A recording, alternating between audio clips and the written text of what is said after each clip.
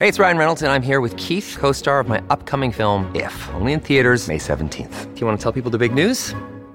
All right, I'll do it. Sign up now and you'll get unlimited for $15 a month and 6 months of Paramount Plus Essential Plan on us. MintMobile.com/switch. Upfront payment of $45 equivalent to $15 per month. Unlimited over 40 gigabytes per month. Face lower speeds. Videos at 480p. Active Mint customers by 531.24 get 6 months of Paramount Plus Essential Plan. Auto renews after 6 months. Offer ends May 31st, 2024. Separate Paramount Plus registration required. Terms and conditions apply if rated PG.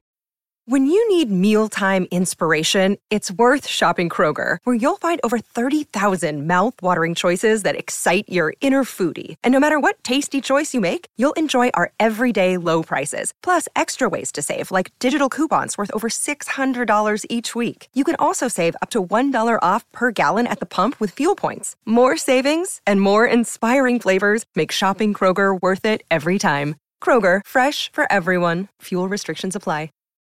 This episode is brought to you by La Quinta by Wyndham. Your work can take you all over the place, like Texas. You've never been, but it's going to be great because you're staying at La Quinta by Wyndham. Their free Bright Side breakfast will give you energy for the day ahead. And after, you can unwind using their free high-speed Wi-Fi. Tonight, La Quinta. Tomorrow, you shine. Book your stay today at lq.com. Welcome to the New Books Network. Hello, I'm Natalia Shkolobasaid. I'm a host of New Books in Ukrainian Studies, a podcast channel on the New Books Network. I'm delighted to speak today with Serhiy Bilenky about his new book, Laboratory of Modernity, Ukraine Between Empire and Nation, 1772-1914, published in 2023 by McGill-Queen's University Press in collaboration with the Canadian Institute for Ukrainian Studies. Serhiy Bilenky is a research associate at the Canadian Institute of Ukrainian Studies at the University of Alberta. He taught courses on Russian, Ukrainian, and East European histories at the University of Toronto, Columbia University, and Harvard Ukrainian Summer Institute. Serhiy Bilenky is the author of the following books: Romantic Nationalism in Eastern Europe, Russian, Polish, and Ukrainian Political Imaginations, Imperial Urbanism in the Borderlands, Kyiv, 1800-1905. Serhiy Bilenky is also the editor of the selected writings of the 19th century Ukrainian intellectuals fashioning modern Ukraine, selected writings of Mykola Kostomarov, Volodymyr Antonovich, and Mikhailo Drahomanov. He's also director of Harvard Ukrainian Summer Institute. Hello, Serhiy. Thank you so much for joining me today. And of course, congratulations on this new publication. Thank you, Natalia, for inviting me to speak to you. I'm very honored to have this opportunity today. So I'd like to start with the actual title of the book. It covers the time period from 1772 to 1914.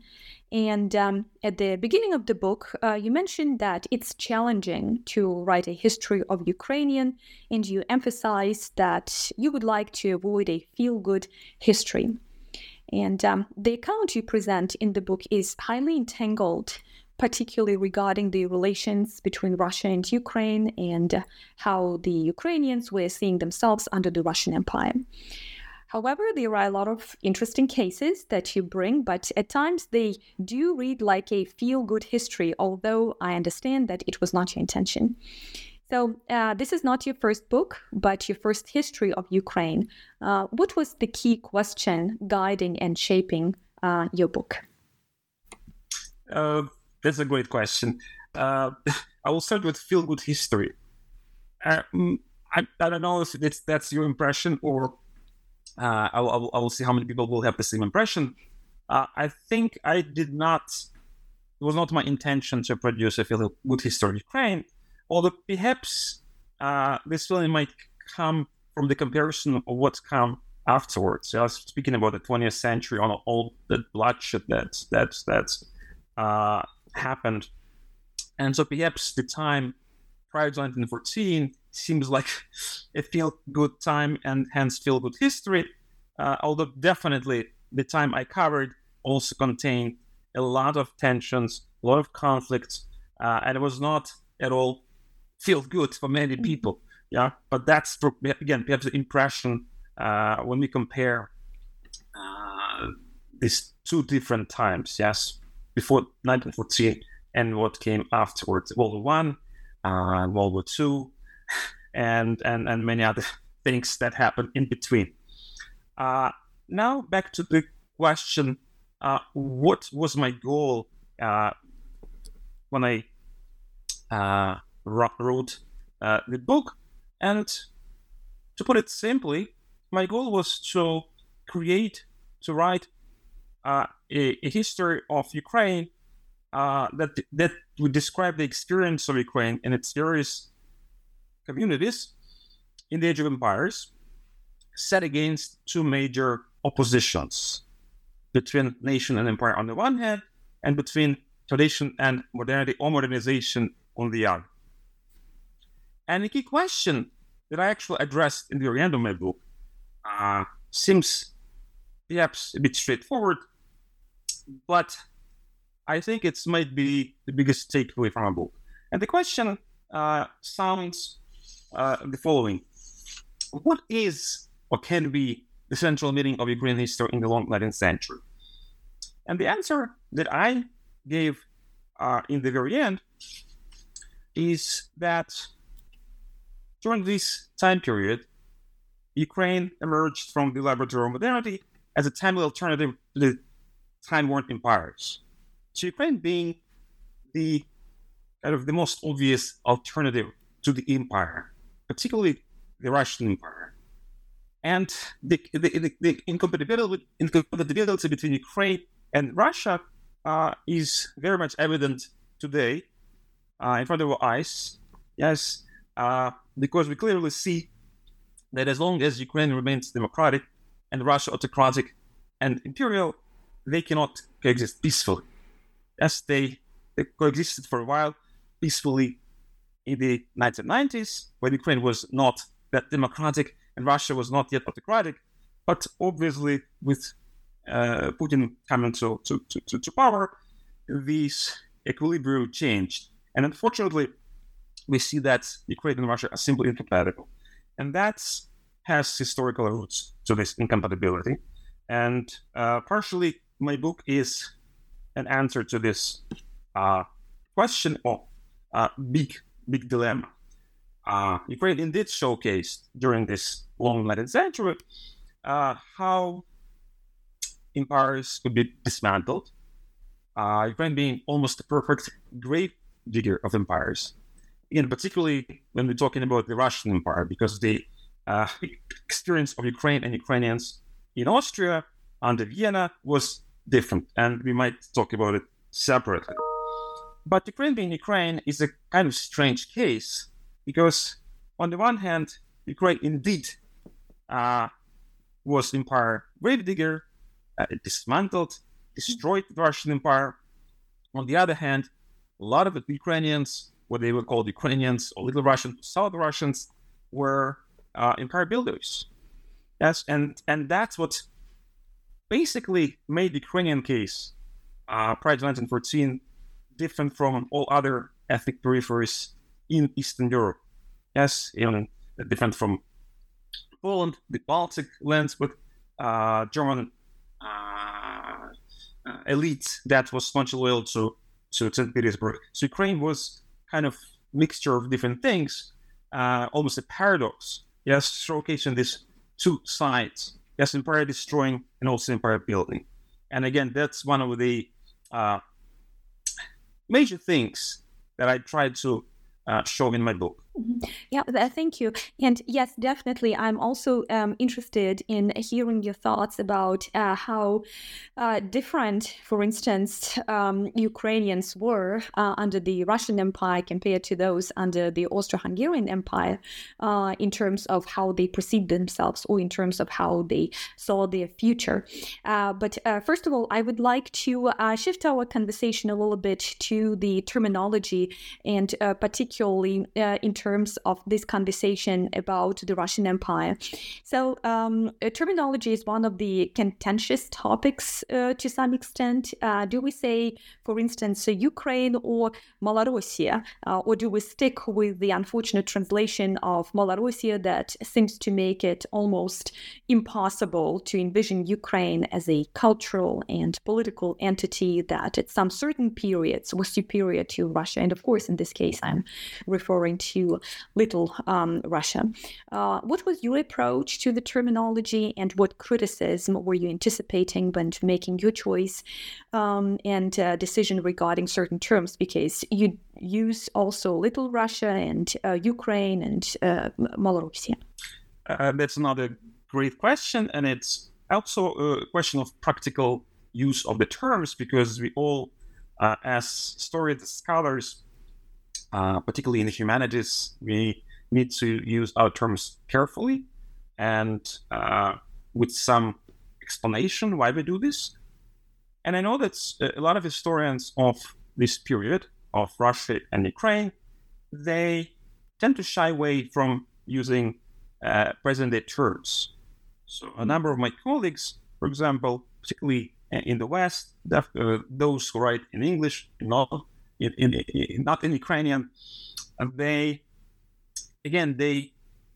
cautious about using the term Ukraine and Ukrainians when it comes to the earlier period when those terms were not widely used. Now, in contrast to my colleagues, I don't shy away from using the term Ukraine and Ukrainians when I speak about the territory of present-day Ukraine and about the people that is now known as Ukrainians, particularly when I speak in general terms. Yes, but I do explain, I believe, why I use the term Ukraine and Ukrainians with respect to essentially present-day territory of Ukraine and the majority population that historically lived on that territory. Now, does it mean that I think that other terms are somewhat controversial and should not be used? Little Russia, as you mentioned, or Malorussia, and the other terms? No, I think that we should use them all, depending on the context. Mm-hmm. And I'll just give you just an example when I would use other terms than Ukraine. Mm-hmm. As because Ukraine, I agree, that is often anachronistic term. Yes, it's a term that began to be used widely only in the late 19th, and actually even later in the early 20th century. So, but that doesn't mean that we cannot use it backwards. Because if you look at other cases, even the case of France or other European established states and nations, historians don't use those terms backwards, retroactively or anachronistically, simply not to complicate the narrative. But when I speak about, for example, identity issues as of population of Ukraine, those especially known as ethnic Ukrainians, but also others, I would use terms that were widely used and applied to this territory and people in the 19th century. And hence, I use the concept of Little Russia when it was applied to territory of Ukraine in the 19th century, particularly parts of Ukraine.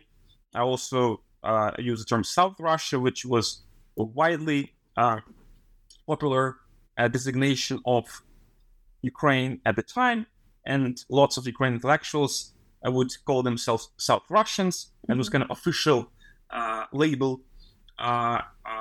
But all this variety of terms can be confusing, and hence again, to avoid overcomplication, I used the term Ukrainians when I spoke about more general things.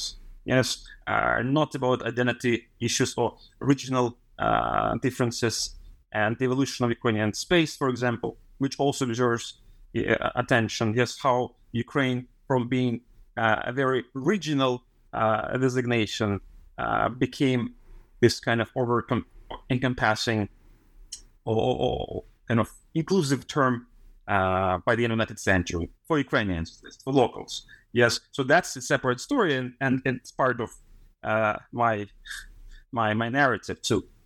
But again, as I will reiterate, I don't shy away from using the term Ukraine, and I think it has its own advantages. Yeah, it simply makes the narrative kind of less overcomplicated. Yes, and I don't see anything bad about it. But in other respects, I mean, in other cases, when I discuss particular issues with identities, with the regional differences, I try to use terminology of the day. So that would be my answer to the question of terminology. And I know that some of my colleagues probably will disagree, but I think we still can have some common ground. Yeah, thank you for that, Serhiy. And in your book, you also offer very ample, I would say, data that actually very vividly illustrate that even in the 19th century, all these terms were circulating in the public discourse, in the literary discourse, in the cultural discourse, historical as well, to some extent.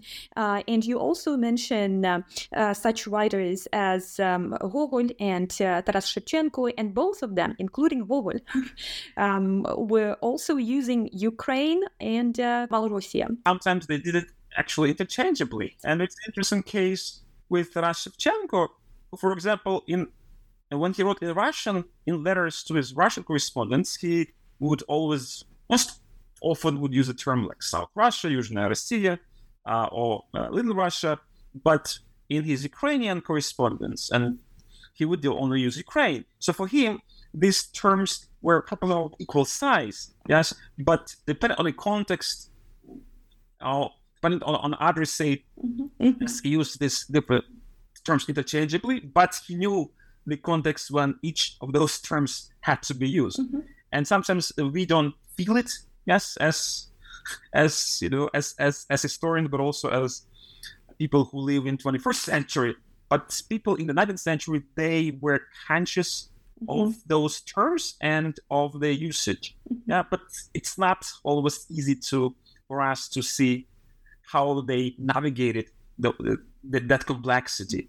But at least we know that term Ukraine increasingly was used by people who were primarily loyal to Ukraine, yes, like Shevchenko and his friends, yeah, as opposed to the terms like Little Russia and Southern Russia, which were continuously used by kind of people who were more loyal to Russia, to the old Russian nation, and Ukrainians simply tend to use it less and less. Those who are conscious of their own Ukrainianness. So that's kind of possible answer.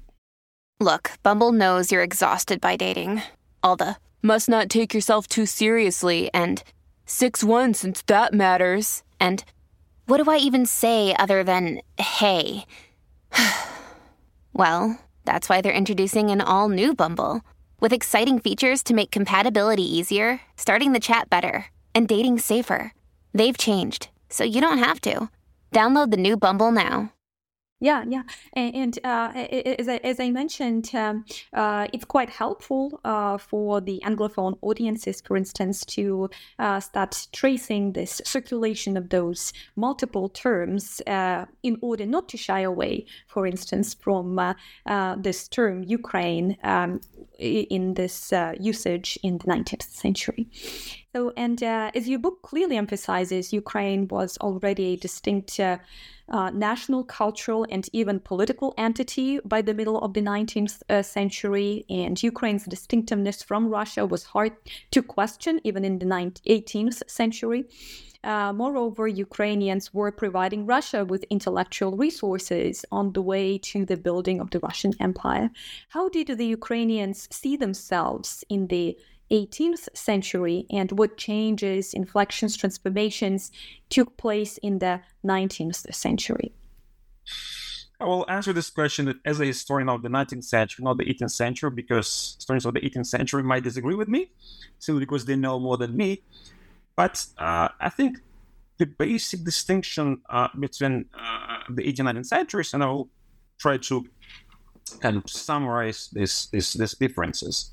First of all, we don't really know what the masses of population thought of themselves. Yes, before the opinion polls, before the widespread literacy, before the censuses, which all happened much later, either in the late 19th century or even in the 20th century. So what we know about the 18th century, we know mostly about the elites, that the educated class of Ukrainians, most often called officers and clergy, and we kind of know what's the thoughts because they wrote various works, history, memoirs, correspondence, and so on and so on. So kind of the basic kind of pattern of thinking about nation in the 18th century was the following. For the Cossack officers and their descendants who became Russian imperial nobles and aristocrats in the late 18th century, nation was still an early modern phenomenon. Yes, it mostly was embodied by their own social group, which was intermarried, interrelated, and you can think about it as about the nation they adhere to as essentially family affair. Yeah, because they were indeed dozens of interrelated families who were primarily coming from one region, and that was Slavic Ukraine, Getmanshina, or the Hetmanate, in the 19th century, encompassing two provinces of Imperial Russia, Chernihiv and Poltava. So that's where the basis, that's where that Cossack nation survived in the 18th century. But what happened in the 19th century? Well, the changes, generational changes, it's almost natural thing to say. But what happened to their particular vision of the old nation, Little Russia or Ukraine? Well, that's also a question of the so-called Little Russian solution. And that's the term that historian Orhan Andreevsky used with respect to this 18th century generation. So apparently, if you follow the logic of Professor Andreevsky, and I use this in my book, what happened is that that's the Russian solution when you have two loyalties, one to Little Russia, another to Russia, became incompatible. And so roughly after 1850, to be Little Russian and to be Russian at the same time in equal measures was becoming basically impossible. And 1850, it's an approximate timeline, yes, when you have basically clear change of generations. When, for example, the new generation that came to dominate this Ukrainian political culture, Taras Shevchenko, Mykola Kostomarov, and others, they saw themselves differently. Yes, they saw themselves not as a kind of early modern nation of nobles, but as a kind of romantic populist for whom actual nobility was not even part of their own imagined community. So that was a big shift, even in terms of social component. Yes, and ideologically, they were also different. Yeah, we will discuss a bit later in subsequent questions how different they were ideologically. But what I want to say now is that, again, this Little Russian solution failed with the rise of Russian nationalism in the late 19th century, and simply the space for Little Russians who were patriotic Little Russians, but also Russians, they became smaller and smaller, to the point that by the late 19th century, you can't really be modern patriotic Little Russian publicly professing your own identity. Yeah, so that's that became impossible.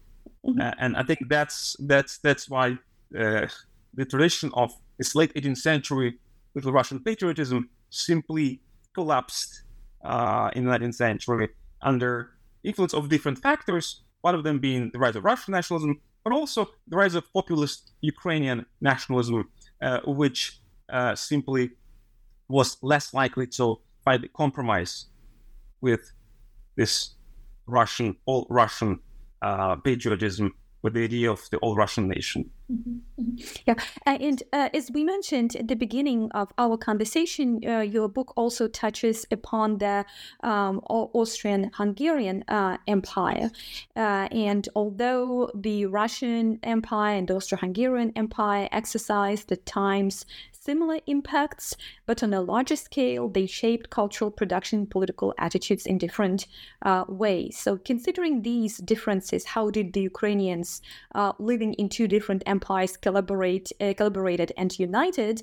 But maybe it can also be an opportunity to talk a little bit about those influences on the Ukrainian identity under the Austro-Hungarian Empire compared to what you just discussed in terms of the Russian Empire.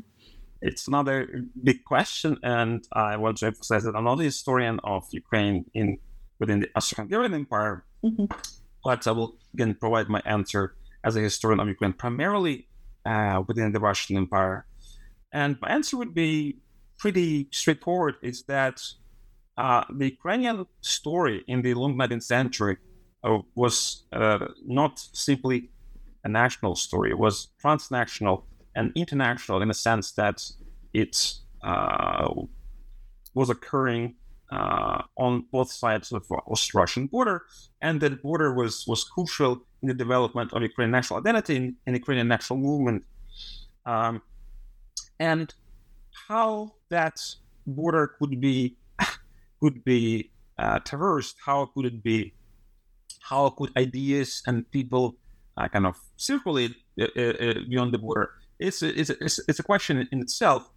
But the links between Ukrainians living in the Russian Empire and those who lived in the Austrian Empire intensified really since the 1830s and 40s, when the new generation of Ukrainians, but also Russians from the Russian Empire, started traveling to Austria.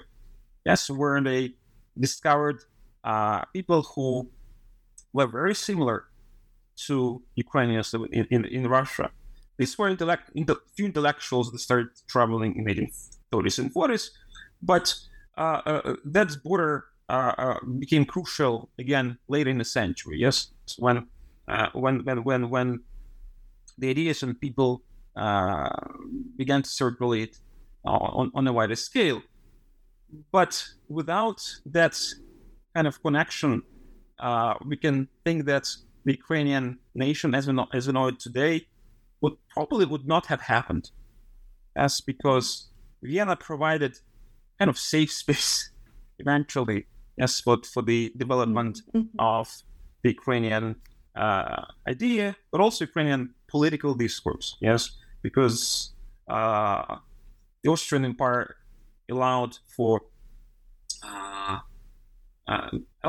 permitted much more space, central, yes, for negotiations of identities than did Russia, for various reasons. Yes, Austria would be a constitutional state, particularly in the late 19th century. Russia was not, and for many other reasons, the Austrian Ukraine, particularly Galicia, yes, became the so-called Ukrainian Piedmont. Yes, that is the major hub as for the Ukrainian national identity in the long 19th century, particularly in the late 19th century. But what is interesting, and many people in the West, historians, but mostly general public, they thought, or they still think, that Ukrainian nationalism was essentially born in the West, in Galicia, probably extrapolating the events from the 20th century, yes, all the way back to the 19th. But we know that the Ukrainian national idea essentially was born in eastern Ukraine, most particularly in Kharkiv, still in the early 19th century, and that's where it began to spread around. Obviously, Kyiv became an important place later in the century, but all these ideas, which were essentially born in eastern and central Ukraine, then simply were implanted to Galicia, to Austrian Ukraine, and there they blossomed. But they were born in the east. Yes. Then they came to the west, where there was simply more space, because again, Austria was a constitutional state, which allowed for various kind of national debates and discussions, and that was crucial. But the initial impetus came from the east, still from the 1830s and 40s, and then you have new romantic generations of local Galicians, as most famously the Ruthenian Triad, or Ruska Trica, who first really adopted intellectual influences from Ukrainian writers who lived on the Russian Empire, including Kharkiv Romantics, and later Shevchenko, who became really an important person for Galicians. And that was done consciously, yes. So this influence from eastern and central Ukraine in Galicia led to, again, the blossoming of its own Ukrainian identity, yes. But people had to make a conscious decision, yes, that they wanted to be part of the same imagined community. Yes, it was not preordained that Ukrainian identity would become rooted in Western Ukraine, in Galicia. It had to be done consciously by very specific people, yes, who made a choice, yes, to live, or at least first of all, to imagine this common community to which they wanted to belong. And then other things were secondary, even language, because language had to be basically be created as a common vehicle, common instrument. Yes, and there were debates. Yes, to what extent, West Ukrainians, Galicians in particular, had to preserve its own distinctiveness in linguistically and in many other respects. But the decision was, first of all, kind of conscious decision to embrace this common space. Yes, and then all other things kind of came into place a bit later. But the importance of the Austro-Russian border was crucial. Yes, and I would reiterate. I think if you imagine that Western Ukraine or Austrian Ukraine, Austrian-ruled Ukraine never existed, then we might have had totally different Ukraine today, if any Ukraine at all. Yes, I think I would ascribe great difference, great importance to this imperial divide, which functions not only as a divide, as a border, but also as a contact zone. Yes, as a space for interaction. Yes, exchanges, and that's what was crucial in the late 19th century for the idea of Ukraine, and eventually for Ukraine as a nation. Yes, straddling two borders.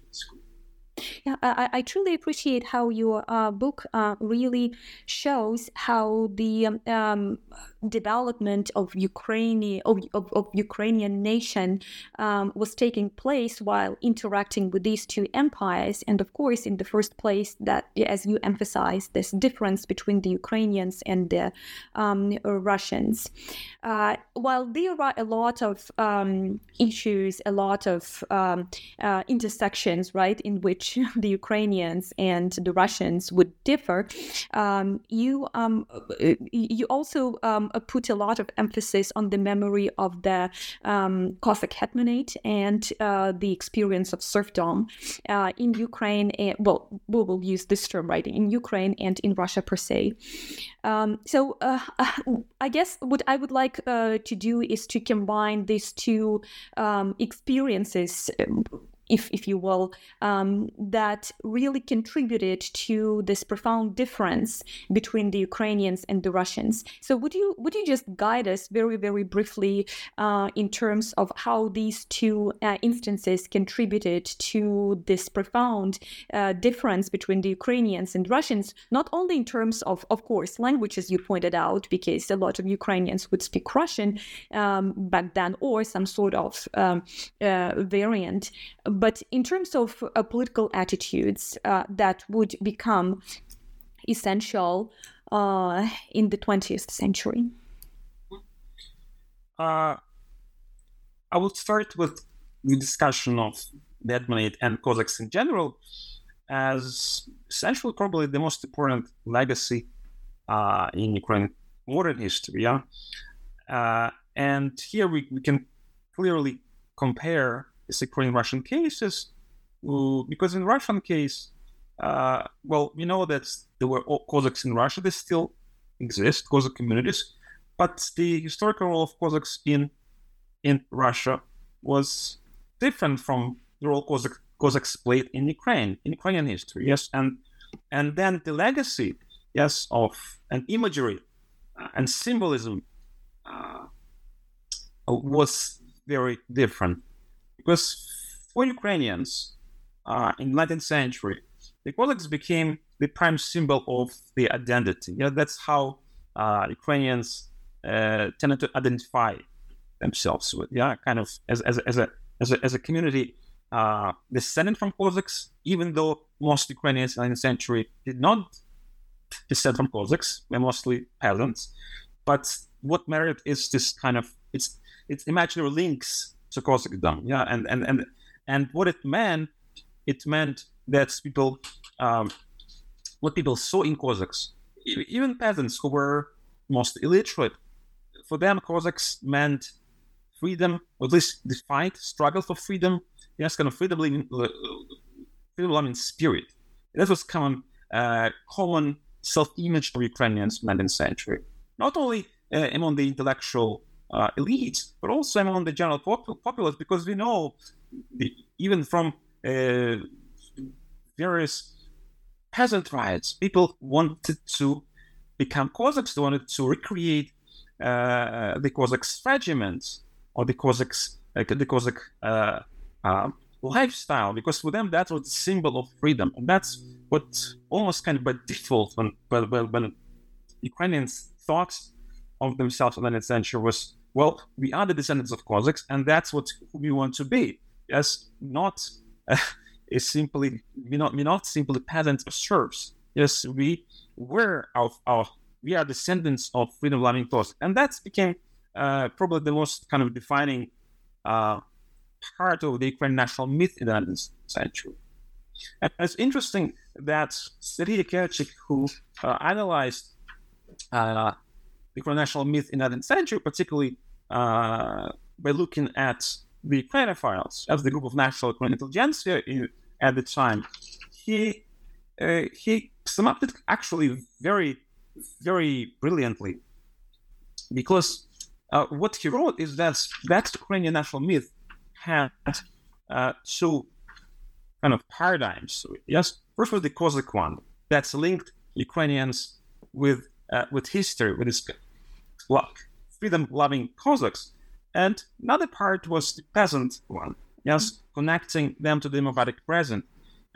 All these elements, they refer to democracy, whatever people understood by it, and hence that vision was actually very much different from the image of self-image of Russians, yes, for whom it was very difficult to imagine themselves outside of the state, outside of the official church, yes, outside of those institutions that's pretty much conducted oppression, yes. And so even on the level of these myths, yes, how history played out, actually has played a great role in how Ukrainians and Russians saw themselves and each other.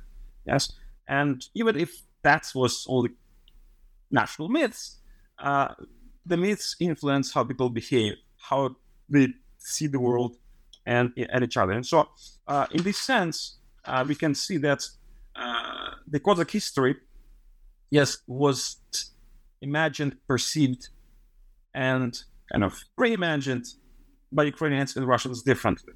Yes, and that's what we even see even today. Yes, because if you remember the Cossack Renaissance since the early 1990s, when people started kind of recreating the Cossack imagery, first simply dressing up as Cossacks, but then it became serious. And at the time of Euromaidan, 2013 to 2014, we remember how actually people behaved like Cossacks. Yes, even the very concept of sotny, yes, all those things became basically intermingled with how people actually saw themselves at present. Yeah, so that's Cossack imagery is crucial even in front of our eyes when we look at how people in the army today, yes, even use the concept of побратими, kind of comrades in arms, which also refers back to this imaginary Cossacks, and we see how important that imagery remains today for Ukrainians, whereas Russians historically grapple with their own national identity. Yes, because again, for Russians, it's very hard to imagine themselves, yes, outside of traditional pillars of such as autocracy, the official church, and other institutions that were created pretty much for oppression. And you can feel it even in how people today in independent Russia perceive politics, perceive the neighbors, perceive the outside world. It's still to a certain degree part of the 19th century. And we can actually see in front of our eyes today in people's attitudes and people's ideas and how they see the power, the government. It's pretty much remarkable how that century is alive. Yeah, and that's probably a part of that explanation, right, to some extent, why this idea about Russians and Ukrainians, quote unquote, being one people is so viable in Russia. So, and you partially addressed this kind of question as well. But just to conclude our conversation, again, would you offer your commentary on these reasons why this idea is so viable, why there was no profound reconsideration of how the Russians, for instance, see themselves, why they cannot see themselves outside of Ukraine for in this case. And I know that it's not a part of your project, it's not part of your book, but I would appreciate your commentary or your opinion on this. Well, unfortunately, it's a present issue, and as long as Russians are not able to see themselves in kind of secular national terms, yes, in ethnic terms, we're going to have problems with them. We meaning Ukrainians and people who live in Ukraine. Russians never acquiesced to the collapse of the so-called old Russian nation, which was an imperial concept created roughly again in the middle 19th century, and became kind of some official vision of Russianness in the empire, which left almost no space for distinct Ukrainian identity. That's why that little Russian solution failed. Yes, because simply fewer space, yes, was left for anything distinct, anything different from this official version of Russianness. And paradoxically, that concept of Russianness, yes, almost again, in a tradition of this old Russian nation, the term that was widely used in the 19th century, общерусский народ, that's the original Russian word, was almost totally, fully resurrected in Putin's Russia. as if the Soviet Union, the Soviet experience did not exist. Because, well, we all know that the Soviets, the Bolsheviks, they were forced to recognize ethnic distinctiveness of various communities. They had to acquiesce to the creation of national republics, including Ukraine. We know about the Ukrainization of the 1920s, and even if, yes, we also know about repressions, Stalinist terror, Ukrainian distinctiveness was never questioned. It was recognized. And suddenly, after year 2000, we have kind of a regression all the way back to the imperial kind of thinking. And that's what is terrifying, actually, is how people don't learn historical lessons, how they tend to kind of fall back to almost primordial behaviors and mentality, and that's what is striking. Yes, that's what we have today. Is again as a resurrection of imperial thinking, and unfortunately, it's not only Putin's just fault. Yes, there is something deeper there. Yes, something more primordial. Again, we see today that Russians simply cannot think of themselves as a national community outside of the state, outside of the institution, outside of the official church. Whether they go to the church or not, they still kind of cling to the same institutions. That's, well, they were not primordial, but they clearly come from previous centuries. Yes, and that's unfortunate. And I think that is the problem. Again, we're facing with the same dilemma that Ukraine is incompatible with Russia as long as Russia remains autocratic and imperial. Period. There is nothing that can solve this dilemma as long as Russia doesn't change itself. Mm-hmm. And whether it happens in the near future, well, we will see. But Ukraine pays their heavy price because Russians cannot solve their own national issues. Yes, they can sort out who they are. Yes, they can acquiesce to the collapse of this old Russian nation. And this is, again, this legacy of the 19th century. Absolutely. And obviously the main paradox was that some historians know that the idea about this triune, or what's would be the better term, to unite nation, Russians, Ukrainians, and Belarusians, White Russians, Belarusians, and White Russians, was the actual creation created by Ukrainian clergy in the 17th century. So that's again one of the kind of unforeseen consequences of history, and that's the paradox. Mm-hmm. But now Ukraine has to become the grave digger of the empire. Mm-hmm. These Russians don't want to do the historical work. Well, thank you. Thank you so much, Serhiy. Thank you so much for this conversation, and thank you so much for your book that offers ample material for learning how Ukraine developed as a state and as a nation. Moreover, it also offers a lot of information that actually invites and encourages to focus on differences and on some distinctiveness rather than simplification. So congratulations again on the book, and thank you so much for our conversation today. Thank you so much, Natalia, for this wonderful conversation and very thought-provoking questions. Thank you so much. Today I spoke with Serhiy Bilenky about his new book, Laboratory of Modernity, Ukraine Between Empire and Nation, 1772-1914, published in 2023 by McGill-Queen's University Press in collaboration with the Canadian Institute for Ukrainian Studies. Thank you for listening to New Books in Ukrainian Studies, a podcast channel on the New Books Network.